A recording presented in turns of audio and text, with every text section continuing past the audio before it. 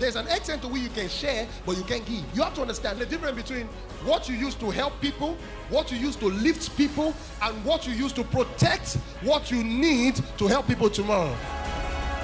When God bless you with $1 million, what will you do? I'll give everything to the church. Foolishness. You can't do that. I'll give everything to the poor. Foolishness. When you give everything to the poor, you become poor. And all the poor will go back to being poor. So that's a bad thing to do. When God gives you wealth, you must not lose it. So giving it all out is losing it. That's stupidity. That's the reason God said, my glory will I not share with another. You need to understand. So there's some money you don't give away, not because you are not a giver, but because you are preserving the stream.